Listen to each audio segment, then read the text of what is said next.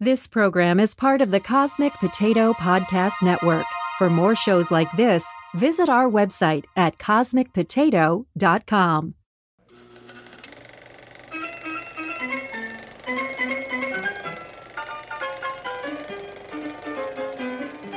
Hi, this is Shane. And this is Virginia. And this is Wait You've Never Seen, a podcast dedicated to discussing well-known movies and TV shows that one of us has never seen. And today we're joined by a special guest because we're discussing, wait, you've never seen King Kong? I know. How have you not seen It's a King shame. Kong? Our special guest tonight has been with us before for 2001: A Space Odyssey and the founder of the Infinite Diversity Podcast Network. Hello, Rick. Ooga booga mooga Kong. Hi, y'all. Hey there. So, up front, let's get the trigger warnings out of the way. So much racism, so much God. sexism. Oh, goodness. We'll talk about that later, Cringy. but it's racism-y and sexism-y. But Indeed. before we get to Understatement. that, so Shane, tell me 3 things you expected from this movie. Number one, I decided, I know that he climbs the Empire State Building, so I go, okay, it's set in New York, but they filmed nothing there. Number two, I expected to see great chiaroscuro. That's how you say that? The turning of black and white, the shadow and light over objects. Evidently, the makers of The Nightmare Before Christmas sat together and watched King Kong before they started filming because they wanted to match the kind of lighting they saw in King Kong. So I guess I'm cheating. And Nightmare Before Christmas is one of your favorite movies. It is, in fact, one of my favorite movies. And thirdly, I expected bad storytelling involving invasive species. Well, it is from 1933, and white people typically are invasive species. Oh. My So goodness. it kind of sounds like you didn't expect to like it. Well, okay, so I'm giving it 3.5 stars because it's a classic movie, but it is from 1933. So it's hard to tell if it's going to be like listening to Beethoven or Bach, which is, classical music, but it's enjoyable, or if it's like listening to The Rite of Spring by Stravinsky. I actually sat through that whole stupid ballet performance. Oh, it's miserable. And those poor dancers for like 90 minutes or whatever. So everyone was miserable there, but nobody wanted to talk about it. Anyway. I feel like you have some pent-up anger about this. So yeah, I thought it might feel a little bit like homework. So what was your one-sentence TV guide summary? A species of giant apes, lost to time on an island in the South Pacific, gets introduced to modern humans, and it goes badly. Wow, that's surprisingly accurate. Hmm. Ish. Almost, yeah. Well, I mean, it's kind of hard to not know what this movie is going to be about. Like, I haven't seen it, but obviously, I love special effects, and everyone like dotes over Harryhausen. So, King Kong is from 1933, as we've mentioned. It's not rated, it just says past. And it's an hour and 40 minutes adventure, horror, sci-fi. And it says, a film crew goes to a tropical island for an exotic location shoot and discovers a colossal ape who takes a shine to their female blonde star. He is then captured and brought back to New York City for public exhibition. Yeah, I did. That was actually a surprise that it was about. Essentially, it was a meta sort of situation, a movie about making a movie. Yes. That's a much more accurate description than most IMDb summaries. I'm impressed. Yeah, that's true. So after we watched it, Yes. has your opinion changed? Did it meet your expectations? So it kind of met my expectations. There was in fact great use of black and white in a dramatic way. It did. So I gave it 3 stars because it did feel just a little bit like homework. The the stop motion effects were delightful, but they didn't move the story along. I mean, which I think is, I know it's unfair because it's 1933 and we're just inventing the big special effects movie. So Rick, what do you think of King Kong? Okay, it is very hard for me to be objective about this film because I've been watching it, albeit heavily edited, I've recently found out, my whole life. I'm not sure if you guys are old enough to remember The Wasteland that was Sunday morning television. Oh, yes. When I was a kid.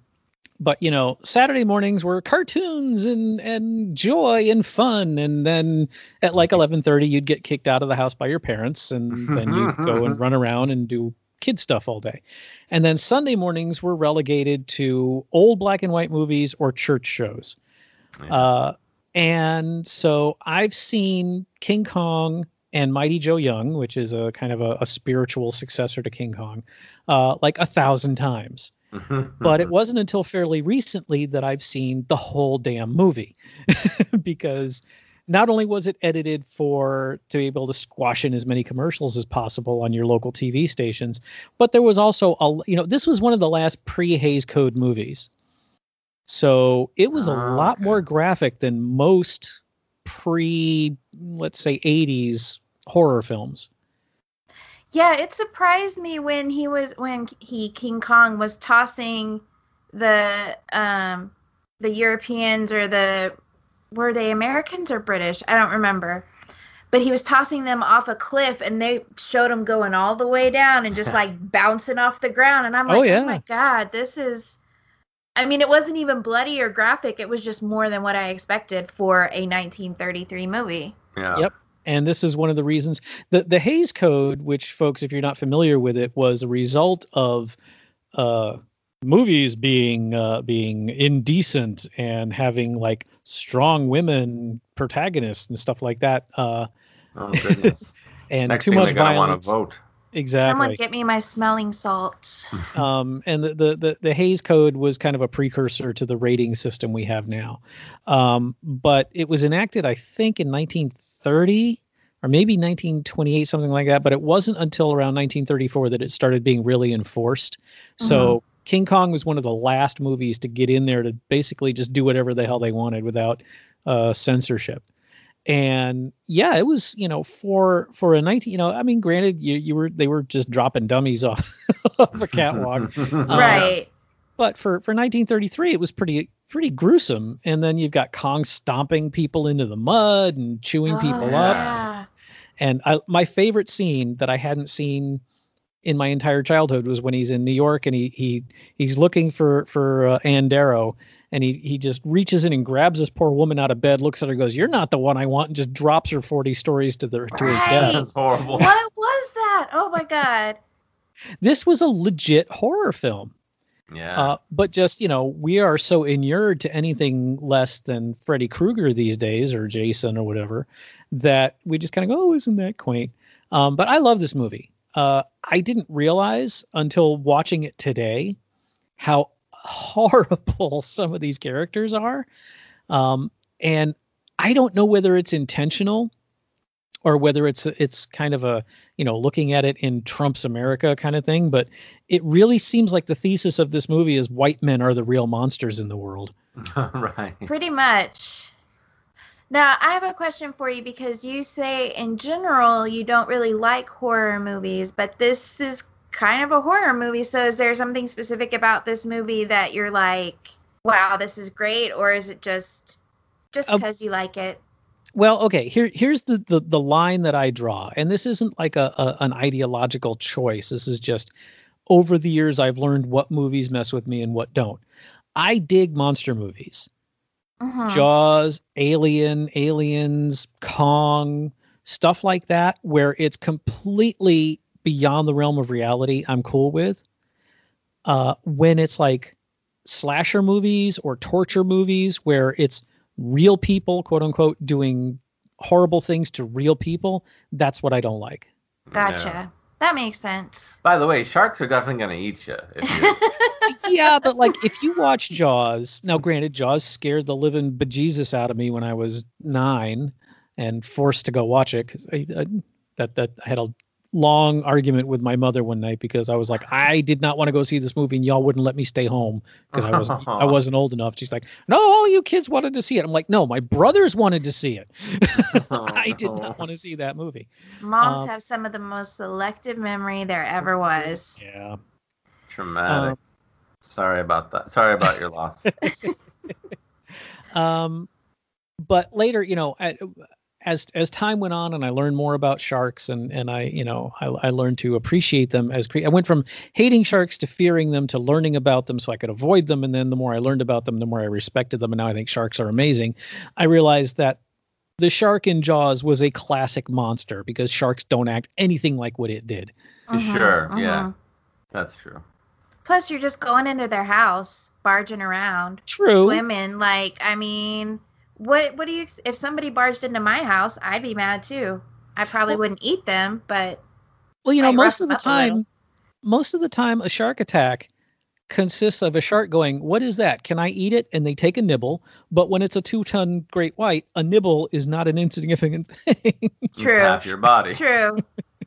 So, can we talk a little bit about the special effects and like the dinosaurs on Skull Island and like all of that movie magic? Because obviously looking at it from 80 years later or whenever, it looks kind of silly, but for that time that was like groundbreaking stuff. Oh yeah.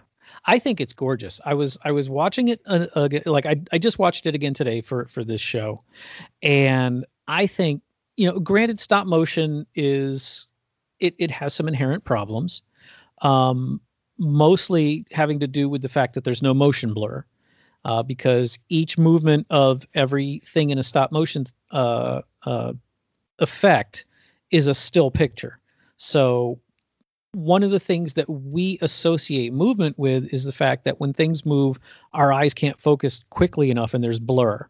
That's one of the things that Industrial Light and Magic pioneered, especially with The Empire Strikes Back, was what they called go motion, where they were able to add motion blur to the stop motion thing. So the tauntauns and the AT-ATs and stuff like that look more realistic. But we're talking 1933. This technology was in its infancy, and Willis O'Brien was in his assistant Buzz something or other. I can't remember his last name. They were really writing the book on this stuff, and I was admiring the multi-layered shots they were doing, because not only were they doing the stop motion of the animals, but also if you look at each shot, there are foreground plates, there's the stop motion, there's background plates, there's forced perspective, there's map paintings, there's rear projection, there's everything. Just sliding in like real people, exactly, trying to hide from the monsters as they're fighting and stuff. It's pretty well done. But aside from all of the amazing wizardry of this, something that I also didn't realize is that Ray Harryhausen had nothing to do with this movie. You're kidding me. No. I always thought it was, he has a credit, right? No.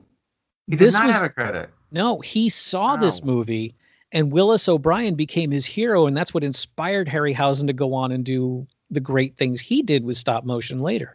No way. That's amazing. That's really weird. I could have sworn we saw his name in the credits, but maybe we were just talking about him or something.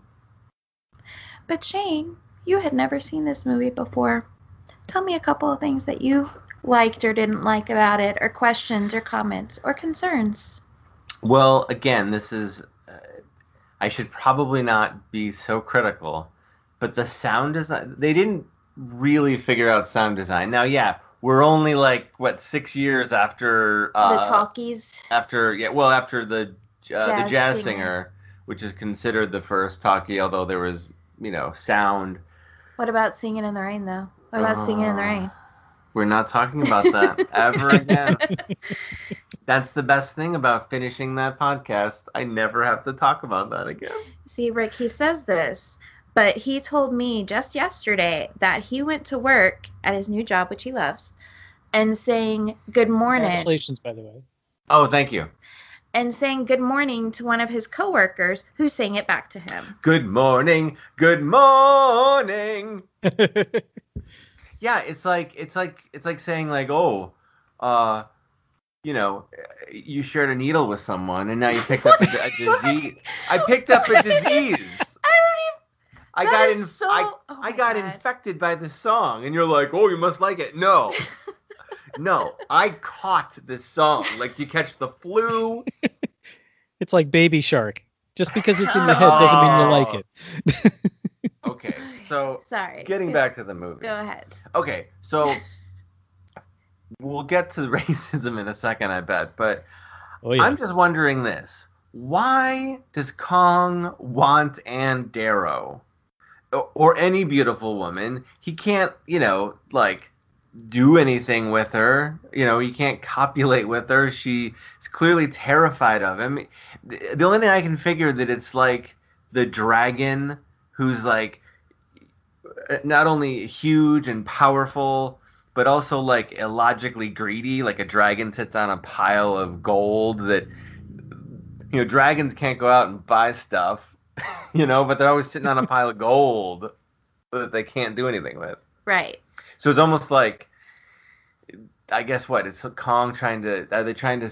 Is he like a symbol for He fell in love. That's the. I was watching this, and I was thinking to myself, of it as a love story.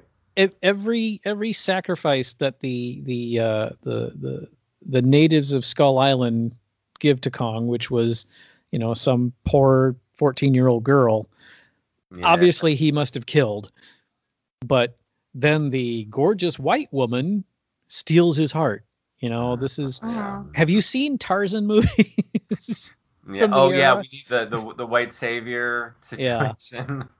Yeah. The vibe that I get from King Kong in this particular aspect is that he's supposed to represent and I don't believe this, but this is how they portrayed it, was the hypersexualized, threatening black man coming to take away the virginal white woman who wore white the whole time, by the way, and did not get dirty on that ship, which I call shenanigans on that right now, because I have worn white before, and they were on that boat forever.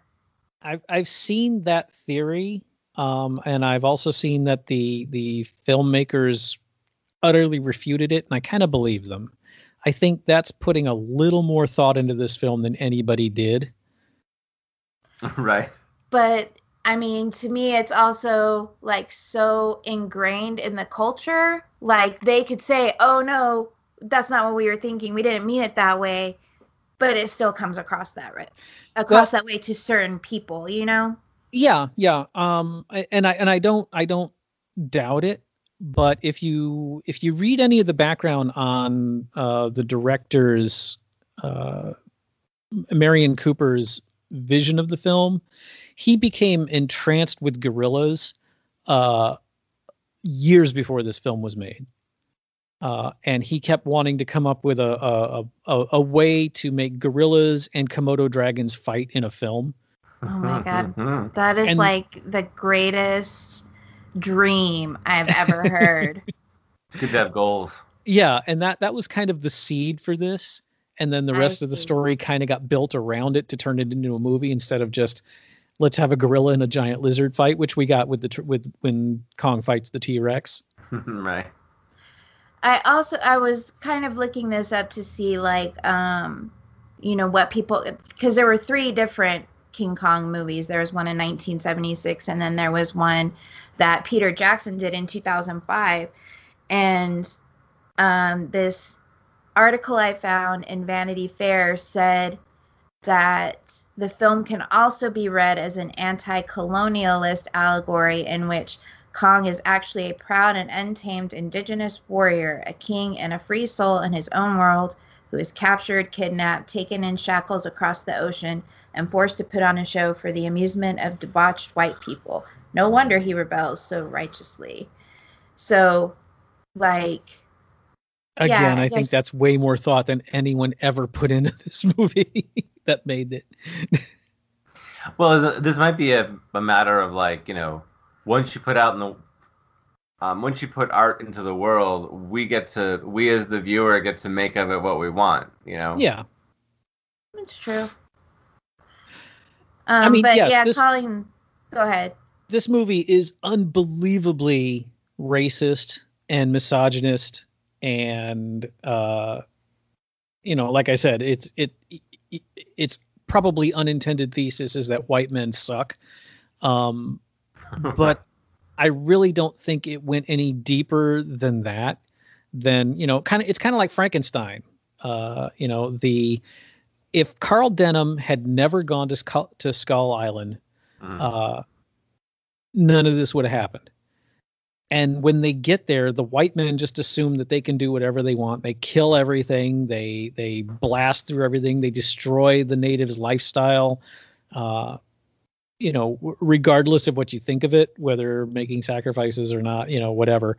It's not even that Captain Kirk, your society is terrible and we've got to ruin it for the best of you, for your own good sort of thing. It's just screw this. We want the ape. Let's go. Right. And he gets half the boat, half the ship's crew killed, and how many natives get killed, and then how many people in New York get killed. And he walks away from it, without a scratch. Yeah. I was honestly surprised when like it was clear to everyone around that Carl Denham was, responsible for this. I expected him to get arrested. No, and in fact, there's a sequel where it's called Son of Kong. God, I haven't seen it in at least 30 years, so I don't remember what the plot is. Does he climb the World Trade Center? Is that? No, that's later. That's later. Okay. That's the 76 remake. Oh, that was terrible. That was oh yeah, that was awful.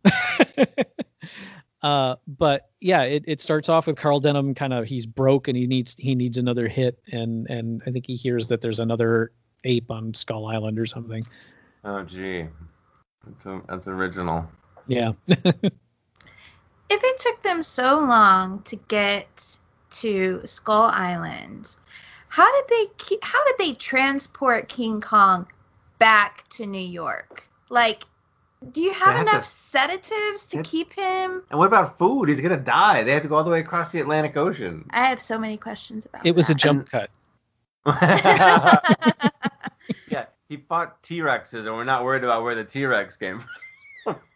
I had forgotten that there were dinosaurs there, and I'm like, is that some kind of mythical? No, it's a Stegosaurus. Yep, sure is a Stegosaurus right there.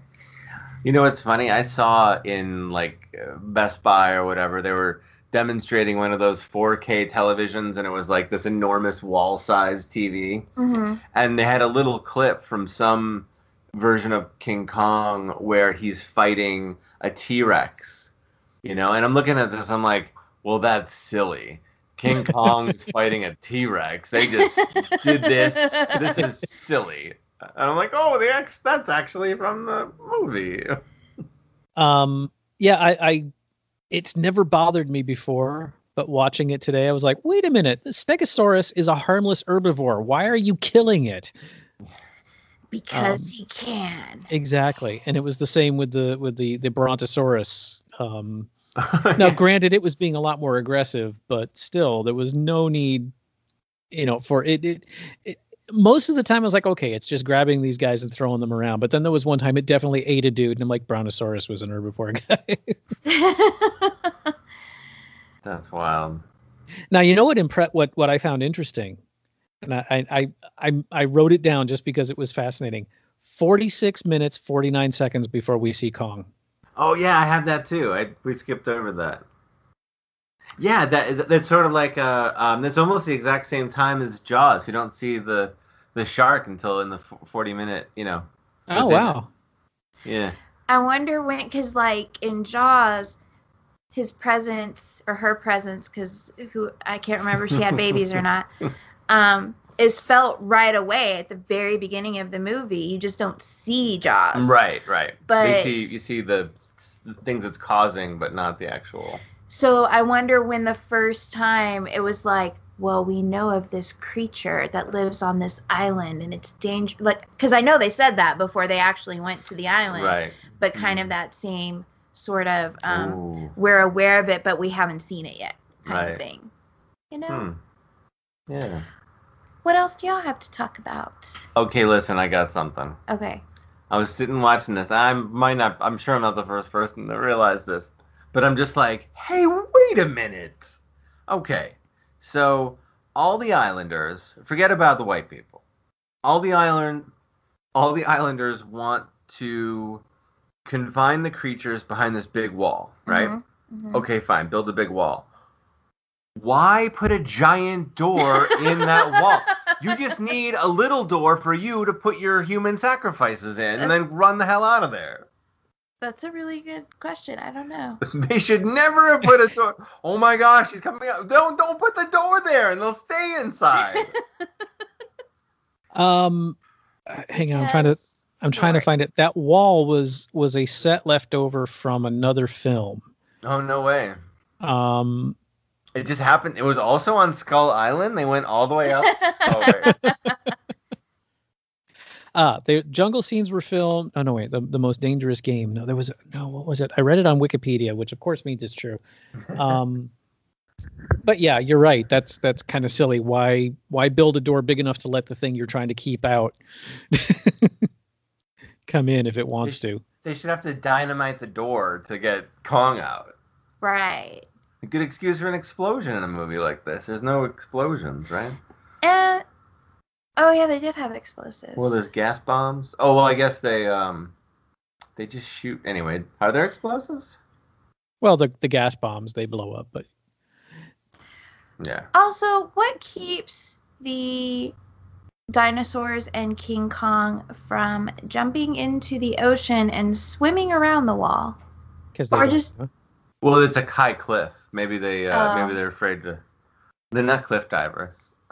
Well, I guess maybe that's why they keep giving him a young girl every now and then, because that makes him happy and he leaves him alone. The dinosaurs don't seem to give a darn. Yeah, there's aspects of this film that don't bear too close examination. Yeah. It's just an excuse to fulfill a wish dream. Now, you know something I learned today for the first time? I had always assumed this was Fay Wray's first movie, but it was not by a long shot. Oh, I did too. She had quite a resume before this film, and she was also a silent film star, which explains a lot of her expressions. Yes, that does. But she was quite pretty. She had a good scream too. Did they? Oh, they reused that scream so many times. Yeah. I was getting so old. Yeah, it was like, all right, we get it. She's scared. Nobody's going to scream that much. We can stop now. And I was especially the scenes where Kong's got her in her hand and she's dangling out like 400 feet above the New York street and she's like pushing on his fingers. I'm like, do you really want him to let go right now? Really? Yeah. Yeah. Maybe just hold tight for a sec. You know what? There was a sweetness in Kong's face, like just the way they were able to make this thing emote. Yeah. Oh yeah. Mm-hmm. Like there was, like you could see like worry and frustration, and there was a whole range of emotions. It was actually well done. Now I was curious, and I haven't found anything, but Denim was creepy as AF. And I was wondering how he was received in 1933, if he came off as a creeper or just as a bloke who's looking for a dame for his movie. Oh yeah, like he stopped outside that women's shelter or whatever. Oh, it's horrible. I was like, oh my god, he's just gonna like grab one of these women and doesn't even matter if she died. Like I knew what was gonna happen in the movie, but I was still like, this is terrible. This is terrible. Yeah, I was really relieved when he didn't. I was like, a woman's store? Seriously? Is that where we're going with it? Woman's store. Good Lord. And then, of course, we have, what was his name? Charlie, the cook on the boat. Oh, my God. Oh, yeah. Racism. Every Chinese stereotype that could be done was done. Yeah, all crammed into one character. Indeed. I was also curious if like a tobacco company was one of the investors in the film, because especially that scene in the captain's office with the agent and Denim and the captain and Driscoll and like everybody smoking something different. I didn't notice that. It was like I a figured pipe they'd all and be cigarette smoked, and a cigar. Oh my gosh. I did not notice that. That's very interesting. Yeah, it's still so weird to see, especially if it's someone you're supposed to relate to. It's one thing like now smoking is used as like the bad guy is smoking. Mm-hmm. Like I'm like, wait a minute, I'm confused. I'm supposed to like this guy, and you're showing him smoking. Well, I don't recall your all of the films to date. Have you all seen The Day the Earth Stood Still? We haven't watched it for the podcast because I think we've both seen it. Okay. Right? Yes. Yeah. We did I have I own it because, of course I do. But Not surprised. we did one of the early episodes of Starbase 66. We did a show about the day the Earth stood still. And there's a scene where Klaatu is first seen by the doctors after he gets shot. And the scene opens with the doctor coming out of Klaatu's bedroom, hospital room, and he closes the door and he's talking to some other people. And the first thing he does when he enters the room is lights up a cigarette. Weird. Wow.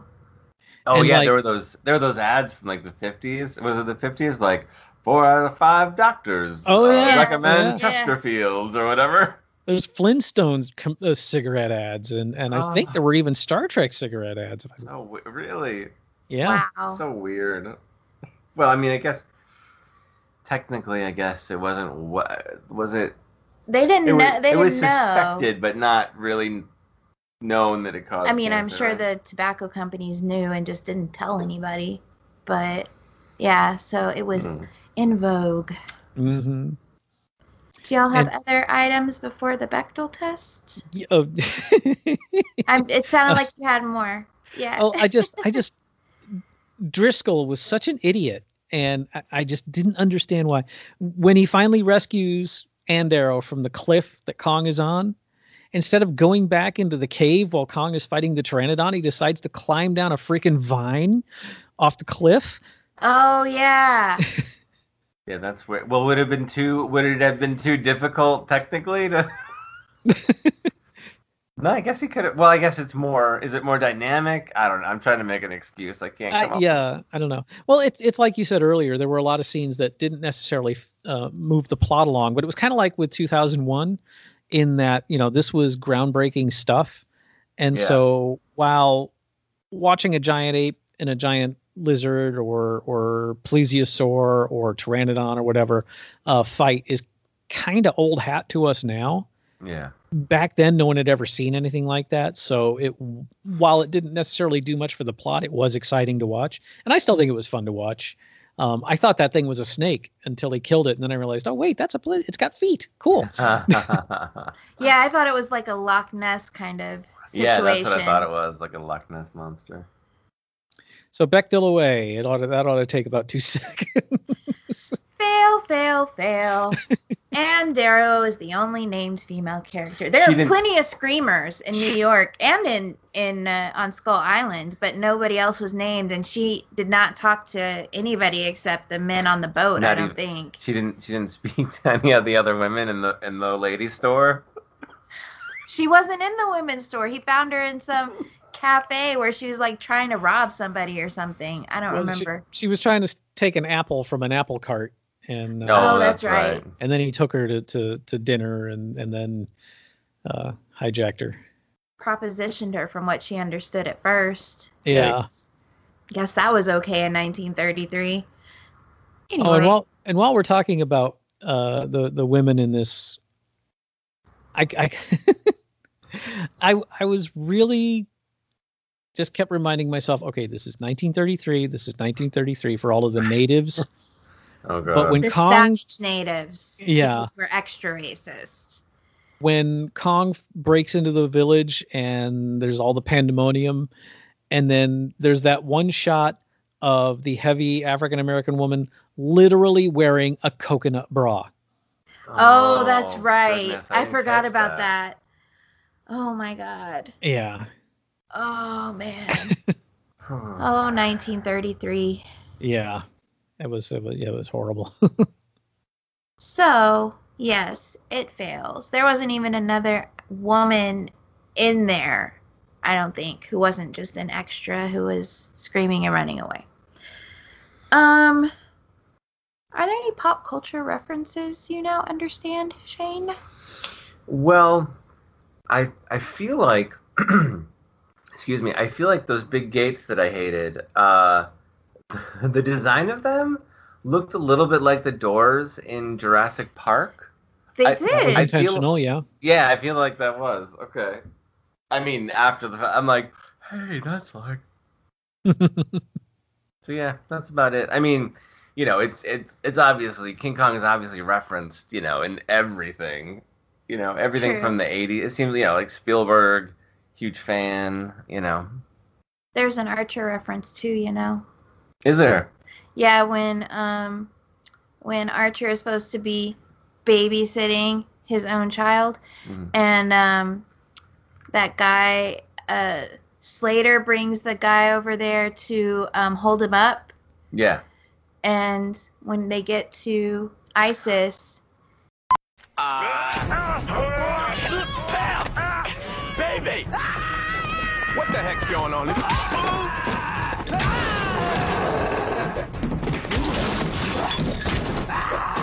Well, you don't see that every day. I didn't even see it today. Wait. So here's the thing, Farouk. I don't know about any stories, but whatever badass shit that you heard I did, you really need some context, because pretty much my whole life, pretty much right up until this minute, my default setting has been half-ass. But that was before I had a child you threatened to harm, a child I just realized who's probably on her way up to the roof so Aunt Pam can swat at biplanes. Wait, what the hell am I doing? The roof's the first place they'll look. I meant to clarify this earlier, but just for anyone who's wondering what the hell I was doing when you introduced me and I said Ooga Booga Mooga Kong, and this is kind of relevant because Mad Magazine just put out their last issue a couple weeks ago as we're recording. The Mad version of King Kong, and I think it was probably them spoofing the 76 version. Because I don't think I was around for them making fun of the 1933 version if they did. That was what they had the natives singing, chanting when and you know, I remember, you know, I collected Mad magazines and Cracked magazines when I was a kid. You guys probably never even saw a Cracked magazine. Oh, I love both of them. Oh, okay. I'm not, you know, I don't know how long ago Cracked stopped doing physical magazines, but anyway, that was the you know, it's like there's things that stick in your head. Like Mad did a Star Wars musical, and I can remember some of the lyrics for the songs from the Star Wars musical. I mean, it was all on print. You didn't hear it, but and I just remember they'll go to the theme of whatever, and then as you're reading, you're like, oh, okay, I get it. Yep. You know, like R2, they did I don't even remember what the song was about, but it was to we're off to see the wizard. And I remember R2 going Tweedledeep, Tweedledee-boo. But in the King Kong spoof, the natives were all going Ooga Booga Mooga Kong. And so. So I think this might be in the same way of 2001: A Space Odyssey, but how would the movie be different with today's technology? You can see it. Peter Jackson did it. Right. I was going to say, obviously, there's a 1976 version and the 2005 version. But in mentioning 2001, I was going to say, like last time we had kind of talked about, it was so groundbreaking for that time. You really couldn't remake it with today's technology. It would be beside the point. So I was wondering if y'all think that's the same for King Kong, where what they did in that movie was so groundbreaking. Why even bother to even, like, just the content, not necessarily the movie making itself. Yeah, I mean, I gotta tell you, after seeing this, I don't care about seeing Peter Jackson's version of it. I'm really not. Rick, what do you think about Peter Jackson's version? Yeah. Oh yeah. I saw it. I saw it in the cinema when it came out because, you know, I've been a Kong fan all my life. Sure. Warts and all. I didn't notice the warts as much in early years as I do now, but I think the basic story is sound, which is, you know, don't mess with stuff you're not meant to. You know, if Right. Kong had been left alone, nobody would be dead. Well, aside from the occasional 17-year-old on the island, but Right. you know, that's been going on since humans existed. You know, they've been chucking poor hapless people into volcanoes forever. I don't necessarily know that story needs to be told again. Jackson's film is gorgeous. It's well done. Every frame is a love letter to the original. It's also about half an hour longer than it needs to be. And if you are not a fan of Kong, you will be bored senseless. I am a fan of Kong, and I barely got through it. So, you know, it's got some great things about it. Jack Black is wonderful as Carl Denham. You get to see Andy Serkis as Andy Serkis for a change instead of being a motion capture character. Oh, he doesn't dress up like Kong? Well, no, he does Kong Or too, motion but he's also he in does. the film. Okay, good. Oh, I forgot about that. I didn't mean actually dress up like Kong. I hope that's clear. No, he did the motion capture for Kong, Okay. but he's also in the film just as himself as one of the sailors that gets killed in a really horrible way. No, that's cool. Spoiler, folks. Oops. But it was, you know, as much as any film is necessary, it really didn't do anything to bring anything new to the film. It was just kind of like, oh wow, that's what it would look like with better effects. So yeah, Right. I've seen it done with modern effects, and there's no improvement on it. Gotcha. Well, do y'all have anything else you'd like to add on? You always have one more thing. One last thing, Yes. real quick. Yeah. Is the founder and discoverer of the Cosmic Potato Podcast Network, Sean Ray, related to Fay Ray? I don't know. I don't know. Great grandma? Report Faye? back to us, Sean. Let Yeah. us know. Thank you. Yeah, let me send him a text to see if he. We got an answer. Not that I'm aware of. Our branches probably brushed together somewhere. All right. That's disappointing. Rick, do you have anything else you'd like to add? Yeah, I we have given this movie some crap, which it deserved. I think that there is something to be said for viewing films in the context of the time that they're made. Sure. I think this movie could have been a lot worse with some of the, especially with the racism. At the very least, the natives were not overly done caricatures. I'm not saying that they were in any way sensitive, but they could have been a lot worse. And the Chinese cook, yeah, that was terrible. But I think if you can understand the time it was made in and kind of overlook that stuff, I think this is justifiably a classic, if only for the special effects, for what it did for it laid the groundwork for, like we said, Ray Harryhausen was inspired by this, and then we had movies like The Seventh Voyage of Sinbad and Sinbad and the Eye of the Tiger. Eye of the Tiger? Yeah, and the Golden Voyage, all of those things, and Clash of the Titans. Flying carpets and whatnot. Exactly. So while, and yes, I am not in any way apologizing for the horrible misogyny and it's not even hinted at. I hate women. I don't want women on my ship. Why would I want women in my movie? What the hell do you think is wrong with me? And I'm like, holy bleep, what the hell is wrong with these guys? Yeah. So, but then you get Fay Ray in there, and she's amazing. There are times when she actually gets to act instead of just screaming. Right.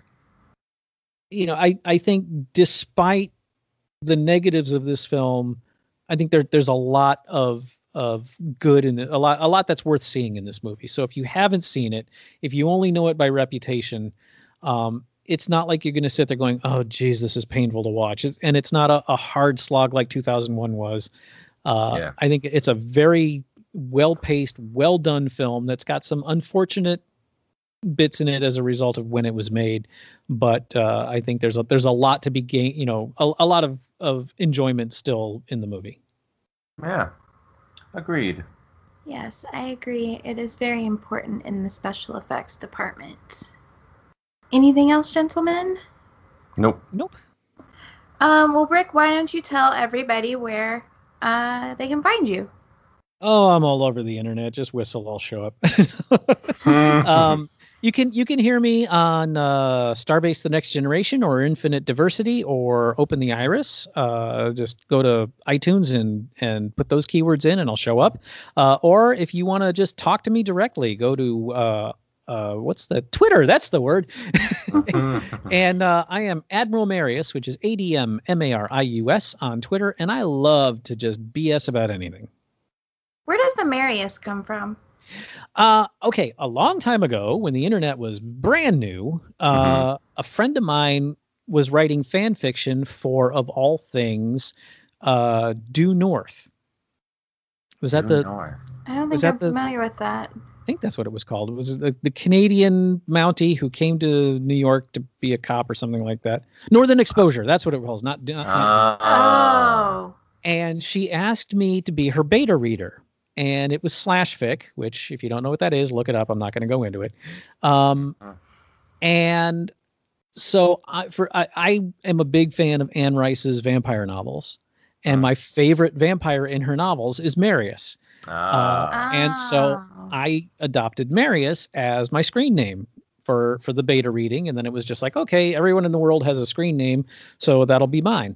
And then many years later, when I got involved in an online forum, I needed a screen name, and I tried Marius, and it was already taken.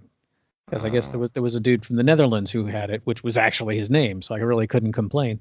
And I had just finished taking one of those "What rank are you in Star Trek?" quizzes that was online, and it gave me Admiral, so I picked Admiral Marius, and that went through. And the rest is history. That's very interesting. I don't think I'd ever asked you that before. I assumed it was some Star Trek reference that I didn't know. Most people assume it's from Les Mis when they, but because Marius is a character in Les Miserables as well. But nope, it's a vampire. So, Admiral Marius on Twitter. For us, you can find us on a bunch of platforms like iTunes, Stitcher, and Spotify. And we're also on the Cosmic Potato Podcast Network at cosmicpotato.com. You can find a lot of other great shows there. Just check those out. As for us, just go to waityou'veneverseen.com to find links, social media, and contact information. Leave us some feedback and let us know if you have any suggestions for movies or TV shows we should watch. That's our show for today. Next time we'll be watching Wonder Woman. There's nothing she can't do. Make a hawk a dove. Stop a war with love. Okay. Save some for that episode. Make a liar tell the truth. Let's just say we're watching the TV show, not the movie. Oh my gosh, I can't wait. I can tell. I have the box set. It's awesome. Yay. Oh my god. Are you going to say thanks for listening? I like to look at her awkwardly for a second before I go, thanks for listening.